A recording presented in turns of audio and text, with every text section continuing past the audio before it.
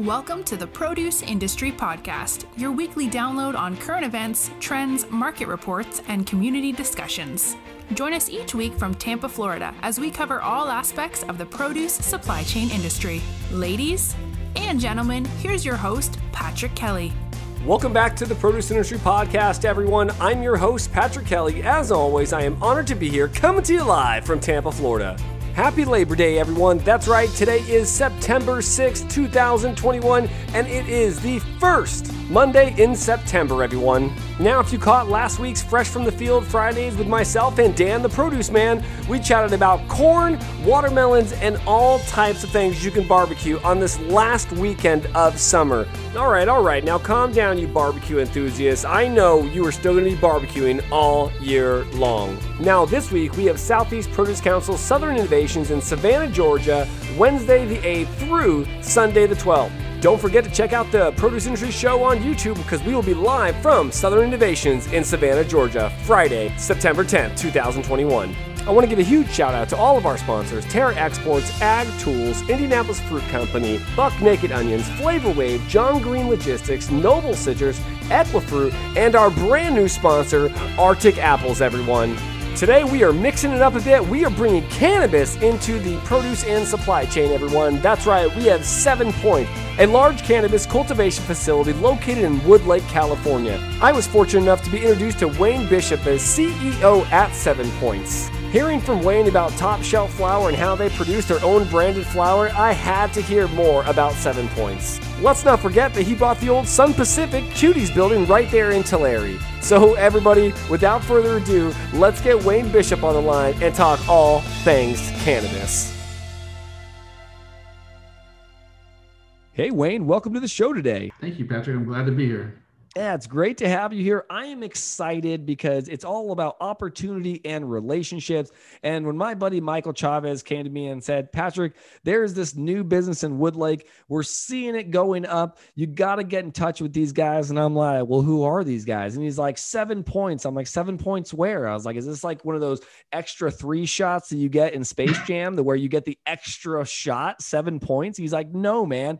He's like, there is a cannabis grower that is right here in Wood Lake, California. And Wayne, I've told you off the mic, man, I'm right here in Tampa, Florida, but I'm born and raised in California. I lived in Exeter for almost 14 years. So I was like, well, we got to get Wayne on the line. We got to talk about his business because, one, everybody, cannabis is in the produce industry. You might think it's not, but guess what? It grows on a tree and it gets consumed some way, somehow, everybody. So Wayne, it's been fantastic to get to know you off the mic and just have you on the show today, man. Thank you so much. And I'm actually honored to be here and a pleasure to be speaking with you. And yeah, man. I mean, listen, it's a lot of times when we talk to the produce and supply chain industry, it's like, hey, it's a first timer for me on the podcast. And it's like, well, yeah, because we are in an industry where we're servicing consumers through business to business outlets.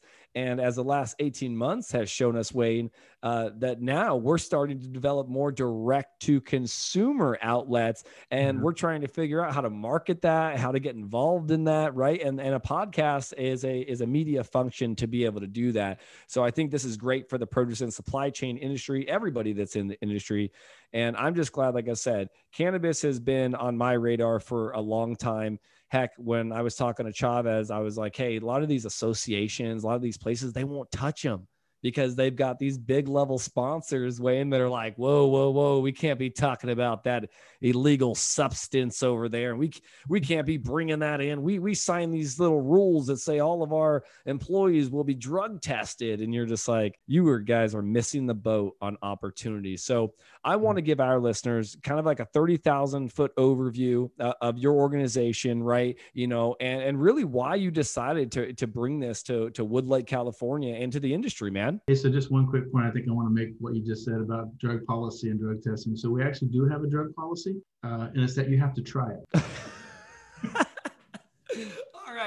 All right. So where I need an application, sir? No, I'm just kidding.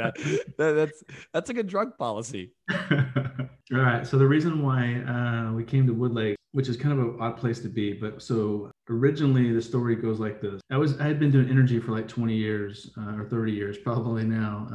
And then my dad was a user of cannabis and he was a paraplegic. And then he passed away, but he was a user. And so he passed away, left me a little bit of money, and I wanted to repay it back into the space. And so I intentionally started to step away from energy and get into cannabis. A mutual friend of mine introduced me to this wonderful family investor that I work for now, who also was interested to get into space. And so we both had a mutual interest, and we just happened to be at the right place at the right time. And I made one pitch deck to them, and they liked it, and they said, hey, let's start looking for property. And so I was looking at my backyard. I was living over on the coast, and they were looking in their backyard, which is here in the Central Valley. And they ended up finding this old citrus pack house that we now own that used to be owned by Sun Pacific. And ironically, this is where originally the cuties came from. So it's all about citrus, right? And it's about being in this farm community and being in the citrus belt.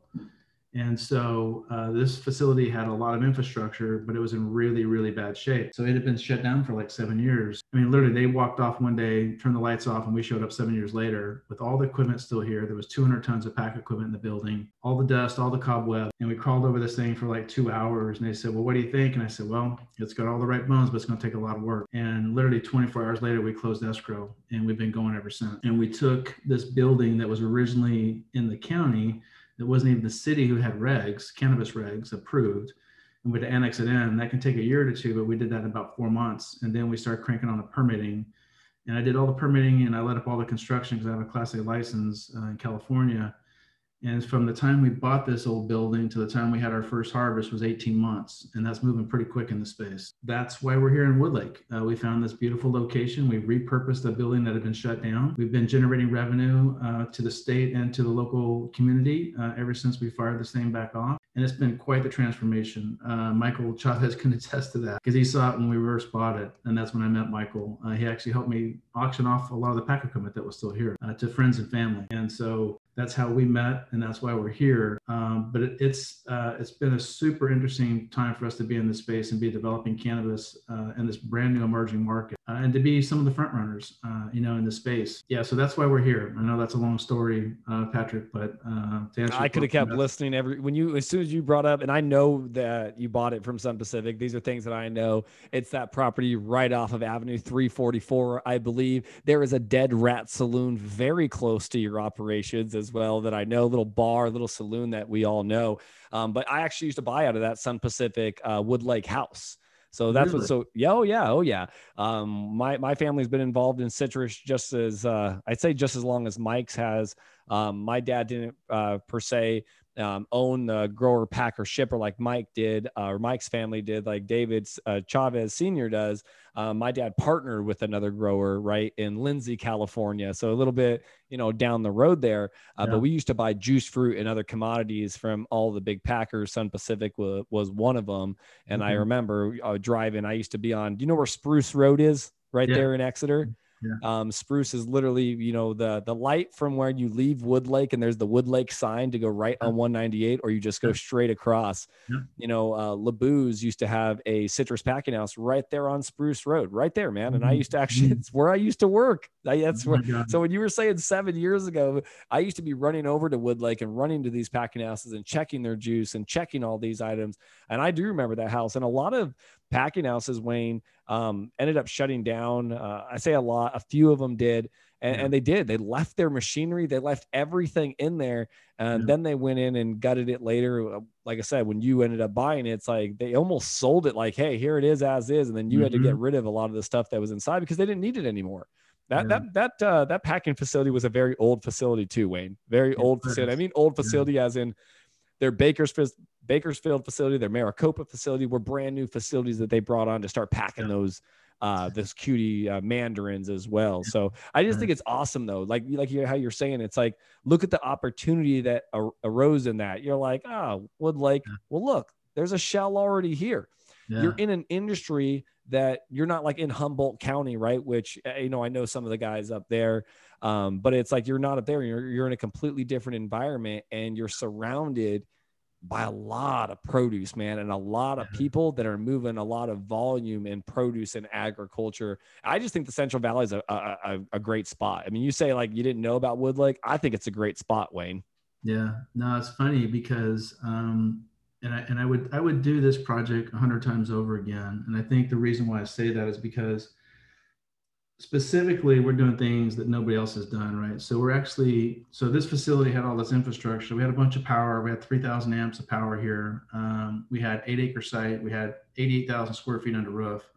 And of that 88,000, we had a 22,000 square foot basement. So there's really all these kind of cool attributes about this facility, but we repurposed everything we could. And when I say that, I give you an example. So all the cold storage got flipped over to flower rooms, right? All that refrigeration was here, but it was old school R22 style refrigeration.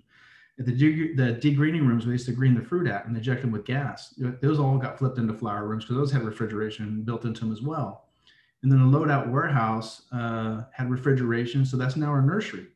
And so we reused all the space that had cooling capacity already existing, and we repurposed it. We fixed a bunch of stuff that was busted. We epoxy coated all the floors. We put brand new lights in. We refurbished all the R22 refrigeration. But we're one of the few cultivators that I know of that's growing on R22 refrigeration and 40-volt three-phase lights, and have repurposed a pack house and growing in cold storage. So, I mean, these are things that are kind of, I think, attributes of who we are and what we've done, but that also give us the ability to come on fairly quickly. Because I know guys that have been in this space developing projects for up to 3 years, and they still haven't produced a single flower. So, that's why I say I would do this again. I think I think those are some of the things that are cool about this project that are really attributes of who we are. And we still keep farming and citrus very close to our hearts. So even the branding and who we are as a company, when you see us, you'll find a lot of similarity about the farming industry. Our investors are farmers. We're in the belt, we're in a citrus belt, we're in a pack house that was citrus, and all that still runs through to even some of the flower we produce. We try to produce tangy flowers. We try to produce very citrus flowers that are staples to even our brand that we've launched, which is 7 Points, right? So we're trying to keep all this together and be cohesive about the environment that we exist in and why we're here.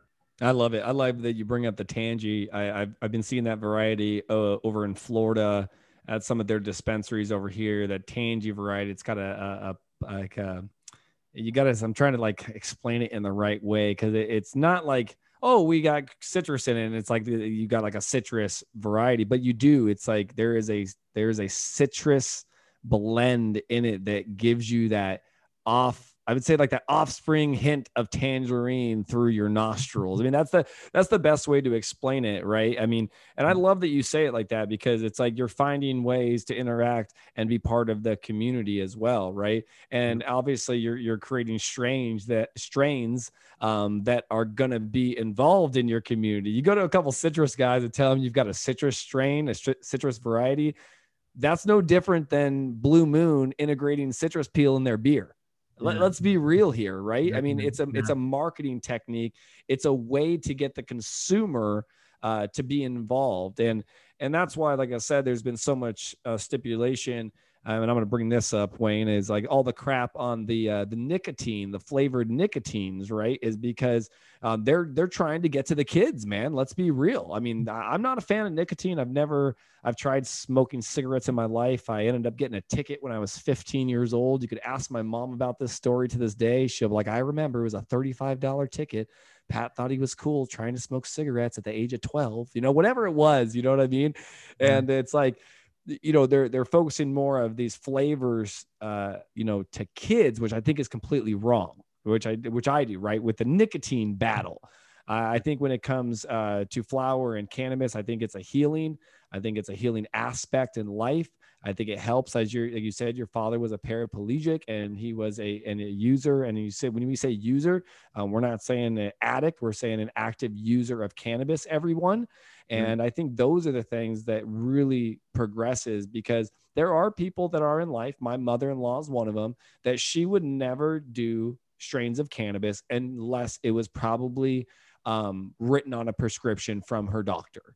Right. And I think at that point, if it was, and then there was a variety or a strain that you love, I mean, heck, I'll throw it out there, like Blue Dream or Granddaddy Purple or something, which we're going to get into later, but you throw those out there and it makes it enjoyable. Just like if you're giving Tylenol to your kid, right, Wayne, you don't want to give them the Robitussin one. You want to give them the cherry flavored one. Am I right? Yeah, 100%. Yeah, for sure. And we find people that really enjoy, and I think a lot of this industry is changing, right, towards the flavor of the flower.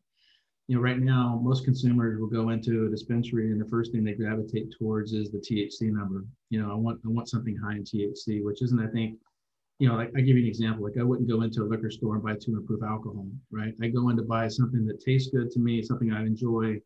So I think what's being overlooked in this industry is really around what's interesting about this flower is the terpene profile and its attributes and the taste and the flavor that it leaves in your mouth, right? And so you talk about these tangies or you talk about these other unique, exotic, really cool terpene profiles of this flower. I think that's where this industry still has a little bit to learn. I think people are going to gravitate towards that direction eventually once it becomes more sophisticated. It's just like you and I, if we go wine tasting, we go towards what we like. It's a Merlot or a Cab or a Sauvignon. Right? We go to these flavor profiles, and I think that's where this industry is going to eventually get to, but it's still not there yet. Yeah, I agree with you. It's got to take time, and it will take time. And that's why I'm glad we have you on the show today, because just like a navel orange, everyone, there are multiple varieties of navel oranges. There are multiple things, right? You got one navel orange. It's got a Washington. It's got a Fukumoto, right? It's got a Beck. There's all of these different varieties within this one variety. But then some customers, Wayne, if you go to Korea, China, Japan, they'll call you and say, I want a Barnesfield navel.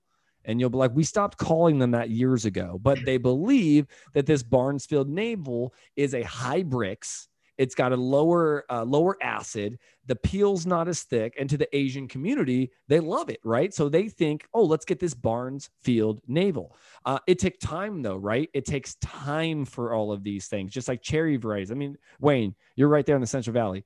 How many darn nectarine and peach and stone fruit varieties do you see at the grocery stores? It takes time, right? And then once the consumers adapt to it, guess what happens? The marketplace accepts it a little bit more. Now, cannabis is a little bit different. Government's still involved in this. But heck, guess what? One thing I'm going to tell you people is the government's still involved in cryptocurrency. And cryptocurrency hasn't been approved through all legislative in the United States. It has not. So it takes time for all these things, people. So Wayne, this is a perfect time. Take a quick break, hear from some of our sponsors here at the Produce Industry Podcast, and then get right back in chatting with you about 7 Points. Welcome to Terra Exports, a fast-paced, entrepreneurial, and innovative multinational fresh produce company with 8 divisions worldwide that handle fruits and vegetables across 65 countries. Did you know that Terra Exports was featured 3 times in Inc. 5000's fastest-growing companies? Terra Exports starts at the ground, literally, with the growth of the product at the farm all the way through distribution channels up into the end user.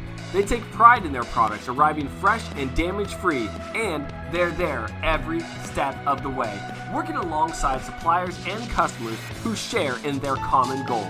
Visit Terra Exports at www.terraexports.com, as well as following them on social media on LinkedIn, Instagram, and Facebook. If you get on their website, you can also check their availability calendars and all of the produce that they have in store. When you join Terra Exports, you become a member of their global team of thinkers, innovators, dreamers, and doers who are bringing a fresh approach to the produce and supply chain industry. So reach out to Terra Exports today at terraexports.com.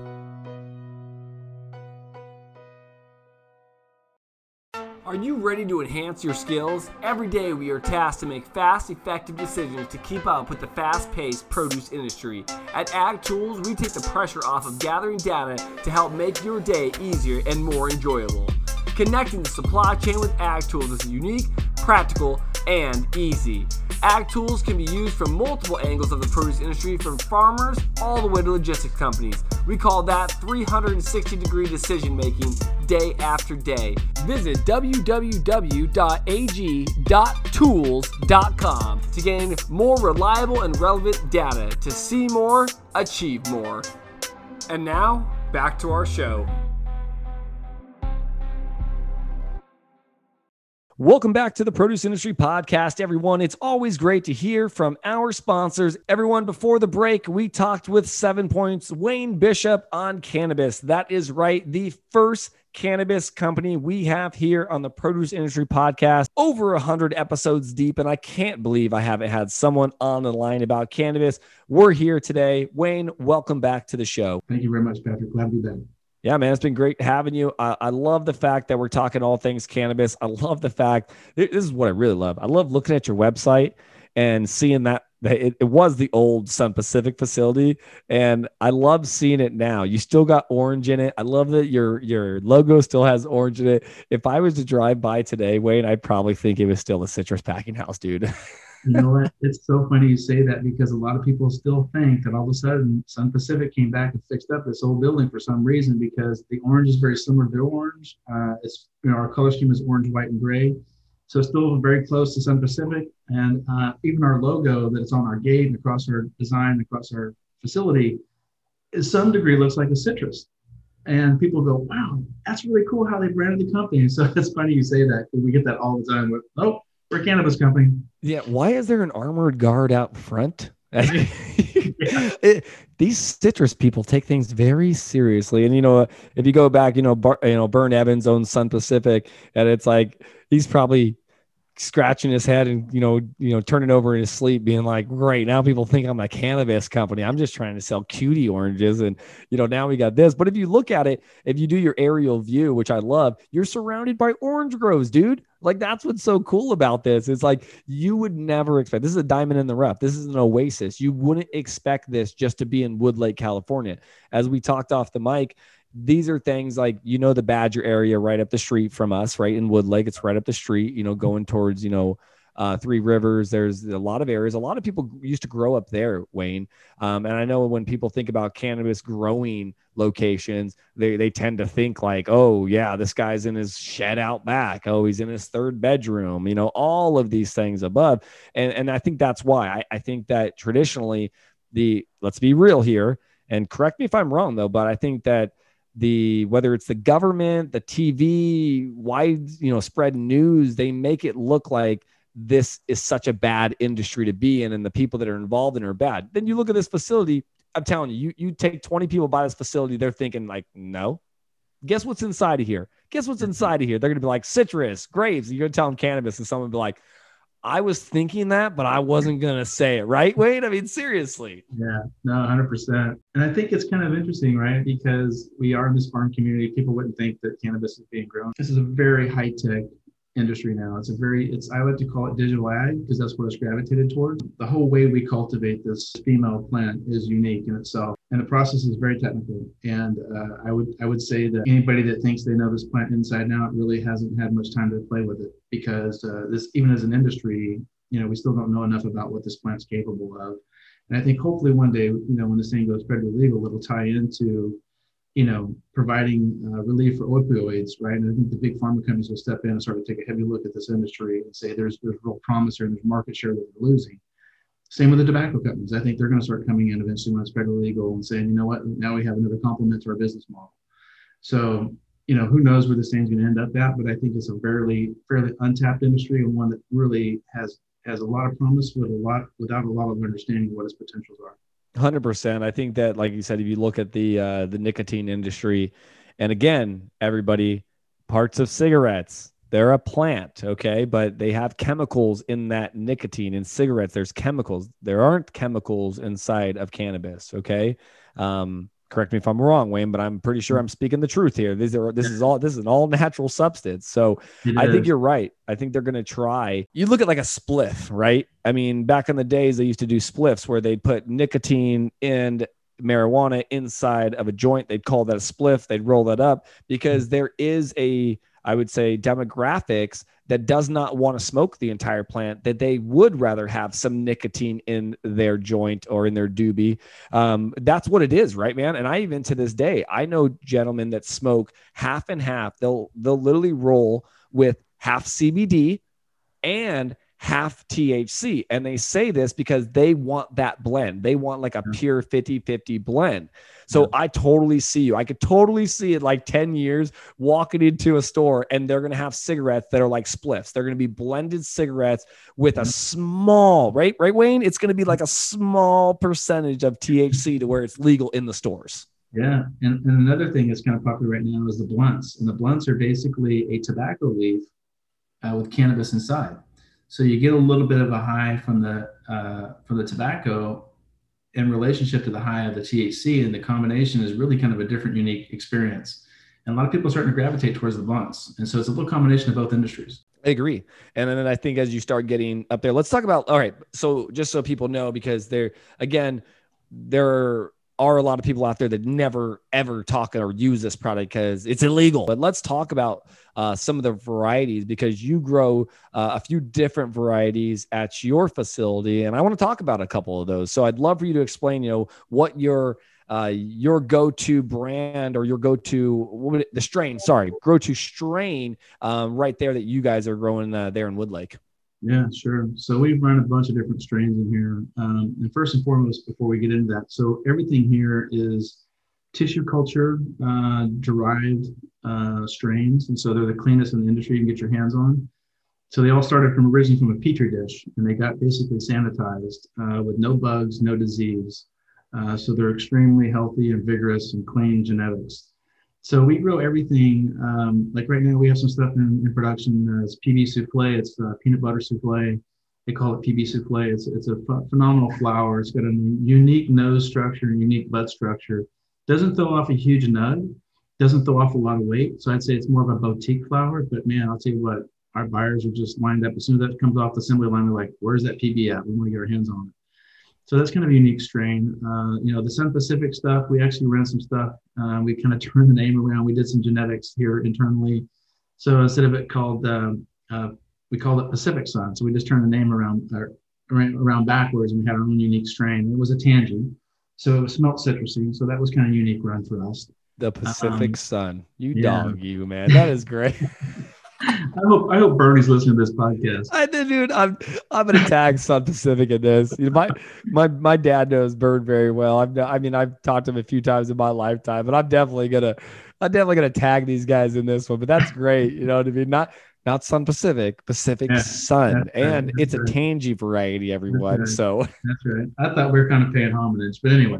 So we've done that kind of stuff. I would say we're running some really unique genetics through here right now, and I'd like to kind of throw a name out there. So we're actually running some genetics from Seed Junkie. Bless their heart, they're some of the best breeders in this industry. They've got a super well-known name and some genetics that are just on fire. So right now, we just brought in some stuff from them. We're actually running 4 strains from them currently. Banana cream cake is one of them, and then we're also running. We're running Oreos from them. I can't even remember all this stuff. It's really some unique stuff. One thing we have run through here before, which is kind of a cool flower, is Sunday Driver. It's kind of a played out flower, but man, it's a phenomenal plant. Throws off a lot of weight, great nose, great THC structure. But just, man, I can't even go through all of them. We've ran, purples, we've ran citrus, we've ran just gassy purple stuff. And that's really what the market's geared towards right now. They're just gassy purple is what's on fire. And trying to produce a gassy purple flower is not always easy. And a lot of times it's already built into the genetics. So it's interesting how the bulk buyers, like probably what the pack houses are used to, are so much different than the connoisseur. And they buy from 2 different perspectives. And so it's always interesting to play the market between the 2 and what their buy points are and what drives them towards a purchase. But, these genetics right now, the name of the game is genetics. So if you've got a good breeder you're working with, it can make or break your business. And so, the problem is there's so few genetics out there that what you end up finding is when you go say you're buying clones from a nursery, you end up in the same boat with a bunch of other people. And so you really can't delineate yourself. So it's hard to find a different price point. And so we're always trying to figure out how to get out of that boat and how to have something different. So, we've actually popped seeds from Seed Junkie. We're now getting in their clones from their genetics. And really blessed to be working with those guys. Yeah, it's a lot of different varieties. So what would you say over the years? Because obviously you got to look at consistency, which is very hard. I will tell you, it's very hard on consistency depending on where you get flower strains from. There's a lot of different companies out there that they produce these strains, right? And they have flowers for you. They have clones for you. And then sometimes, again, you got to make sure you got the right cloning agent, right? You got to make sure that they're going all the way back to the seed. I know it's all 100% traceable nowadays. But I agree with you. What would you say your most consistent strain has been throughout the years that you just love to grow? Oh, well, I would say what we started off with, which is an old school strain, was Dosido. And that is Do-si-do, even back to this day, there's still a lot of crosses with do-si-do. We actually have a do-si-do cherry cross that we're running right now. But by gosh, who would have thought that thing would have stuck around for so long? You know, it's still a favorite, still an old school favorite. Some of the ACDC strains are still around. Just, and it's kind of funny. I think to some degree, you know, history repeats itself, right? We find ourselves wearing jeans that we never thought we'd wear, or 10 years later, we're back into them. It plays that way in the strain business, right? We're running some old school strains that are still sought out favorites that people love. So you never know what can happen. Oh, 100%. 100%, man. Like I said, I'm an old school guy too. It's like when I hear like Blue Dream is like a strand that you could still get, but it's like, if you get like an old school guy like me, when you say Blue Dream, I'm like, is it true Blue Dream? I'm like, and they're like, what does that mean? I'm like, oh, I'm like, cause it's a hybrid. I'm like, but is it like a true Blue Dream? Because you can get a Blue Dream and it can be crossed with, you'll know right off the bat, because Blue Dream has a very distinctive smell. It's got a very, I'd say consistent. It's been consistent over the years. You know what I mean? And I've always been a fan of Blue Dream. Same thing with the purples that you talked about. You know, everybody, to get a flower to look purple, there are things, like I said, it's in its DNA, but it also has to do with weather too, right? I mean, how cold the rooms are, you know, what nutrients you're feeding it. And these are all things that go into growing a piece of fruit, everyone, just like if this was citrus or grapes or cherries or anything else. Heck, you know, Wayne, I just about a couple months ago, I went to an indoor farming tour. You know, I went to a location and they grow all lettuce, tomatoes, berries, and it's exactly pretty much what you do. I mean, think about it. It's hydroponic. All sunlight comes from lights, you know, right? They don't do soil. The nutrients are pumped in. So they got this crazy, like, it's like pumping, like, but it's just going along, just pumping nutrients into all the groves. And then they mess with the lighting. They make sure they have to control it and say, hey, we give it 14 hours of sunlight because that's what it needs. We shut off the lights at this time. So it takes time. That's a process, right, man? I mean, to get these things to do this, it's a freaking process. Yeah, it is big time. And that's definitely what we do here. It's we're basically, you know, we're an indoor grow. So we have to bring Mother Nature inside, right? And that's a challenge in itself. So, you know, for an example, in our nursery, right, we run the photo period for 18 hours. So we're trying to vegetate these plants as fast as we can. So we go from the time we cut clones to the time we vegetate, we put them into flowers, 3 weeks in the nursery. That's a very fast time to grow something from something that's about 3 to 4 inches high to something that's about 2 to 3 feet tall. And so that's how we do that. And so the light intensity is pretty high in there. And then we're obviously, you know, we're an indoor drip irrigation system. So we have a very sophisticated fertilization or fertigation skid. So we run a NetFM 3G system here. We make our own potions on site. So we make our own fertilizers potions on site, which is unique. Most guys buy fertilizer product already made. We actually make it from scratch. And then all this stuff, you know, is fed up to every plant through every dripper, all on an automatic irrigation schedule. And then we actually have sensors stuck in the substrate that give us back readings. So we're actually in real time, we're monitoring, you know, EC in the substrate, we're monitoring pH, we're monitoring the temperature of the substrate. And then we actually use that to crop steer this plant with. And so we get very kind of sophisticated as this plant goes from vegetative mode into generative mode and becomes a flowering plant. And then we change the light schedule to 12 hours and it instantly thinks it's flowering. So it instantly thinks it's fall as soon as we trip that photo period on. And so she starts to flower, and then we start to change her whole irrigation strategy and her fertilization strategy all the way through she finishes to produce as much, if you will, fruit on that tree as possible.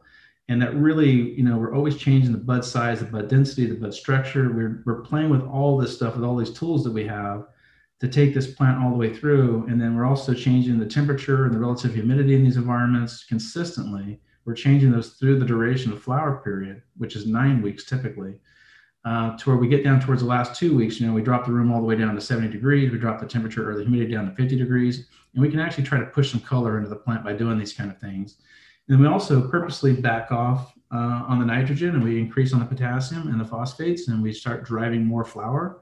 So there's a lot of crop steering that's going on that's very sophisticated, and it is very digital ag. Like we have sensors monitoring all these temperatures and relative humidity and these EC substrates, and we have this whole fertigation schedules that we're trying to maintain. So it becomes a very technical crop. And then the other thing you have to think about is, right, all these rooms are filled up with a bunch of girls. and there are a bunch of pent up hormones looking for a male, and there's not a single male in the crowd. So they're like angry, raging females through here, just trying to reproduce. So trying to reproduce. Yeah, exactly. It's a funny environment to be in.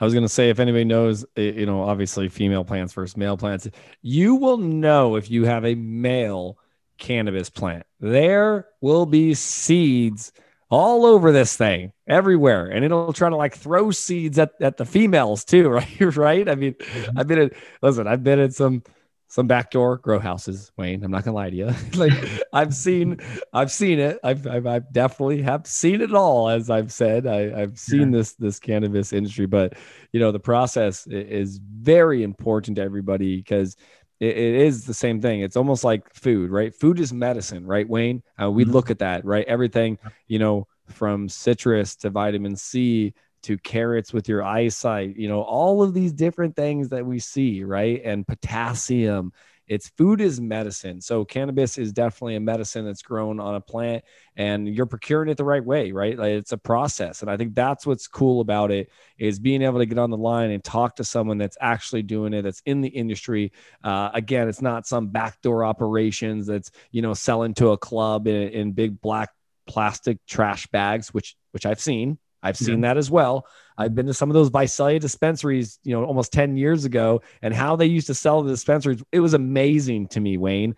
Like I said, I could be out in the dispensary as a customer, but then looking in the back and I'm like, what the heck? Like, how is this going on like this? So it's cool to see a process though, man. It's good to see that the industry is taking a leap forward. I mean, look, it seems like you've got technology rolling through this, right? You've got the warehousing rolling through this. It's industrializing the industry, right? And that's what I think that needs to happen. And once we get to that commercial standpoint, as I go back to the movie Blow with Johnny Depp, and he's like, hey, yeah, I crossed this, imaginary line, right? And the judge was like, no, that imaginary line is very real and you crossed it.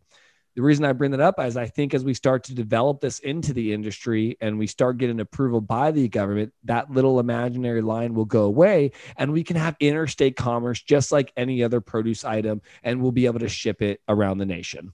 Yeah, 100%. And I think that's also one thing that's kind of cool about this little city, Woodlake, right? We have a little regional airport here. And my vision is when this thing goes federally legal, we'll actually start taking our flowers, taking on a plane and flying over to the next states. Oh, love it. And getting it to you within 4 hours. Oh my gosh. Fresh flower, you know what I'm saying? And that to me is how you start to change the game. And I think that's how you gotta be thinking about this thing, right? You start thinking about how Amazon does it, right? Eventually, one of these days we'll get to where we'll just take these things and put them on drones and fly them right to your house and drop them off. Right? 100%. 100%. Yeah, totally agree with you. Yeah, for sure. And also we need to get more sustainable, right? And trying to make sure our carbon footprint is being considered when we produce flower, right? This is a very intensive energy plant. And so the more that we can go on to renewable energies and be more sustainable, reproduce, use recycled material for part packaging, our product and these kinds of things, like we need to figure out a way to have this be a sustainable energy industry that could potentially actually have done well, could have a negative carbon footprint. And we're actually working on these things as we speak. So it can be done. The technology exists. It's a matter of how we accept those practices and put them into operation.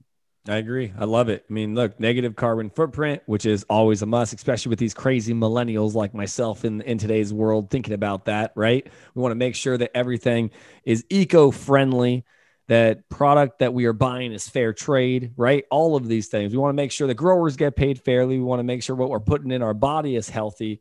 So I love it, man. Well, it's been great having you on the show today, Wayne. If anybody wants to get a hold of yourself or the organization to reach out, how can they go about doing that today?